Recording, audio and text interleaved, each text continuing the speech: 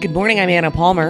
And I'm Jake Sherman. And welcome to the Daily Punch, brought to you by Punchbowl News. It's Friday, August 5th, 2022. Let's get into the mix. Here are your Washington headlines of the day.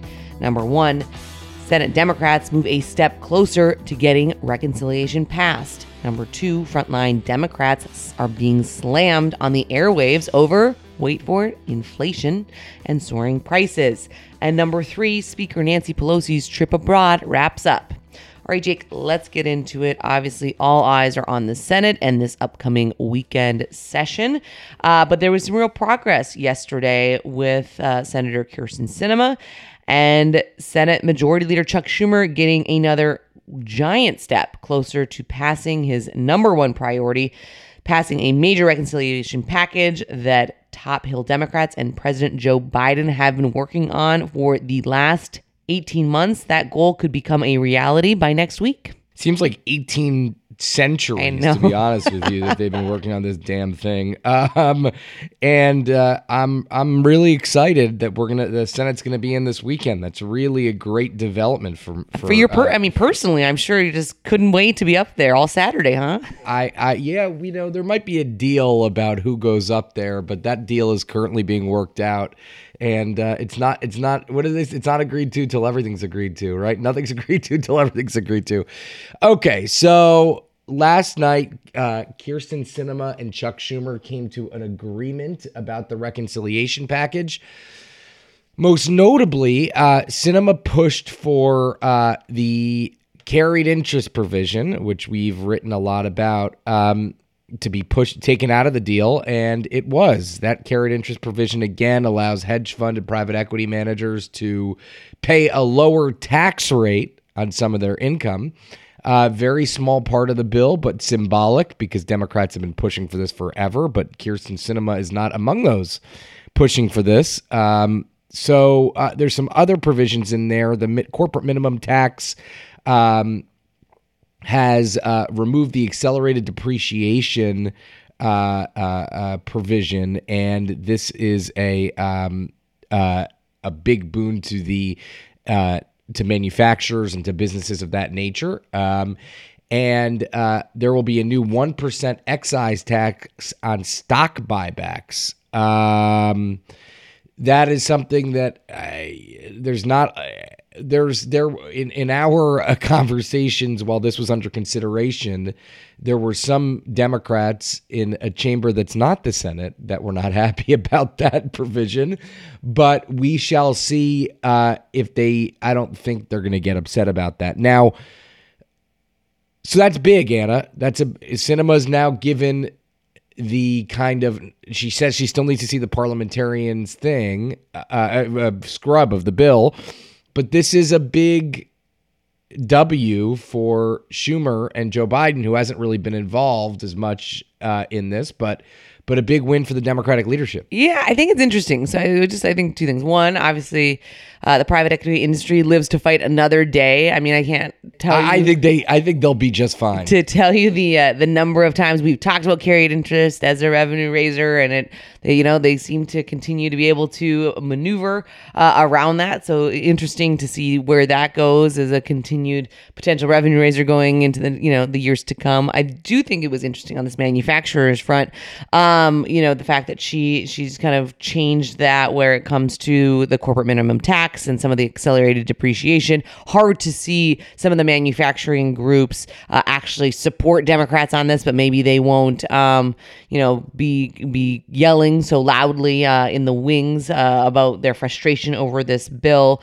And also just shows the leverage, frankly, that Sinema has. As much as everybody says, Joe Manchin is the decider, Sinema got in quite a few changes at the end just to secure her support.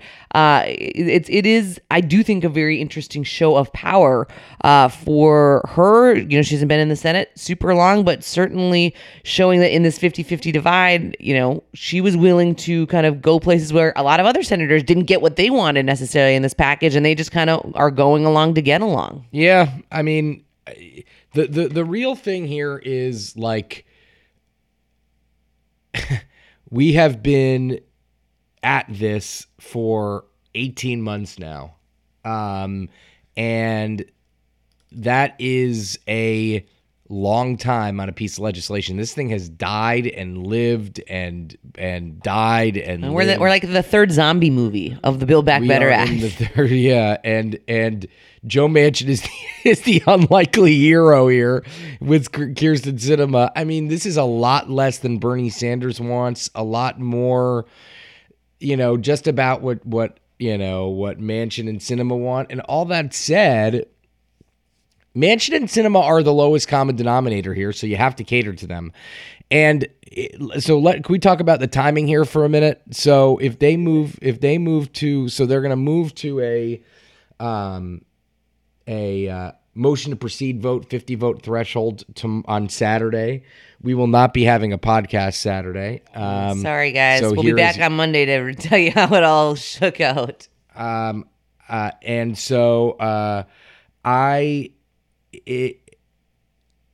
they move to that at about 12. They come in at 12. They have a vote on an unrelated measure at 12:30, and then they move toward a motion to proceed vote at a 50 vote threshold, and then that starts the 20-hour clock on debate. Now, Dems are not going to use all 10 hours. Republicans may not. Who knows? So all that said, then they get into a vote-a-rama. The vote-a-rama probably lasts a day. Schumer probably pushes it through the night on Sunday night, and then this probably gets toward a vote Monday, Tuesday. Imagine the House comes back Wednesday, Thursday, probably most likely Thursday. They're going to need a day or so to do this. Remember, Nancy Pelosi has promised a police funding bill when the House goes back for reconciliation. So I don't know. Maybe they come back the week after next. I don't know the answer to that. Or maybe they come back on Tuesday and then do police funding and then this. So that is what we're looking at here. So the first kind of 2 weeks of August will be in session. And that is where we are when it comes to reconciliation. I want to just, before we move on, because I do think, we talked 18 months and it's been the highs and lows and, kind of looking at this. But I do think we are going out to this summer recess. And if you look at what Democrats have gotten done so far and the fact that they're kind of putting a cherry on the top with getting this reconciliation package done from their perspective. I mean, Democrats have been pushing on this kind of Medicare pricing issue for decades. A huge win there. But when you look at it, I mean, wow, they have gotten infrastructure.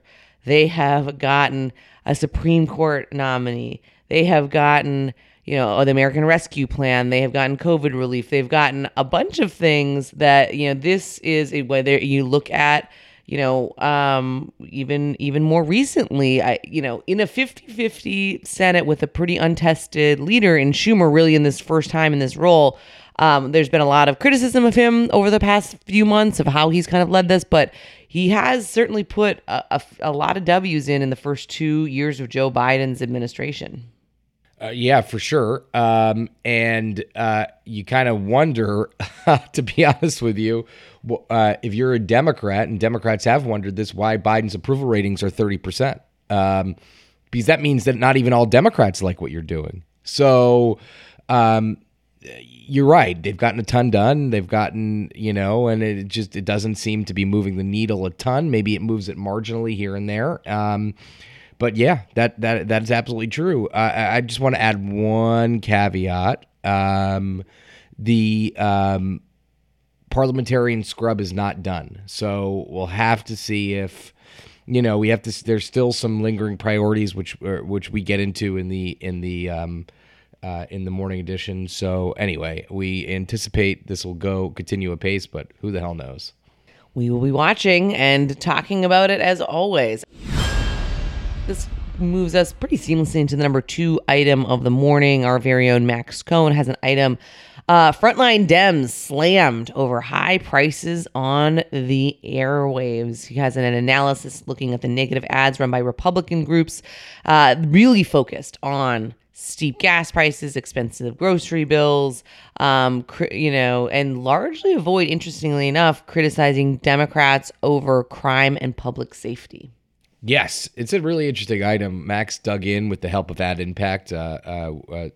We use them to monitor ads. Dug into what Democrats are running or what Democrats are getting hit on. And it ain't police funding, it's interesting. It runs against kind of the theory of the case from some frontliners that they're getting hit at home for police funding. This is all about the economy. It's interesting. I was just talking to some Republicans yesterday, and the topic came up. What about just the campaigns across the country. And my point, I was just struck by, and I have been struck by, some candidates are not talking about the economy. I mean, it seems like the easiest topic to talk about. You have some candidates talking about changing Social Security from mandatory to discretionary spending. It's like, what are you doing? You know what I mean? It's like, I'm just always surprised that, especially with inflation where it is, and you could say the economy is improving, and it probably is. We'll get jobs numbers today, by the way, and that will tell us something, I guess. It depends who you are. It'll tell you whatever you want it to tell you. But it's just always surprising to me that people are not talking about the economy, especially when the economy does show signs of distress. All right, let's go on to the number 3 story of the morning. Speaker Nancy Pelosi, remember her? She's been abroad, obviously, doing a trip to several different countries in a small codel, including Taiwan. And now the Chinese government has levied unspecified sanctions on Pelosi in retaliation for her trip to Taiwan earlier this week. I think it's fair to say, Jake, Pelosi, a longtime China hawk, is not rushing to get over to China anytime soon, but certainly a symbolic move by the Chinese government as they try to use kind of all the levers in their power to showcase their frustration with the speaker for doing this stop in her week-long trip to Asia. Yeah, I don't think Pelosi is doing the Beijing trip next. That's not on the itinerary. I don't think that's in the cards for the speaker. But symbolic. I mean, I guess it's it's obviously because she visited Taiwan. A lot of news kind of on that front. Pelosi said they're not going to let China. She's not going to let China isolate Taiwan. She is. They are on their way back to the United States after this very high profile trip. And their last stop was Japan, where they were with Rahm Emanuel, Pelosi's former colleague, who is the ambassador to Tokyo, and certainly an interesting trip for Pelosi. All right. Thanks so much for listening. Happy Friday. Leave us a rating and review. You can also subscribe to our free morning newsletter at punchbowl.news. Have a great day and stay safe.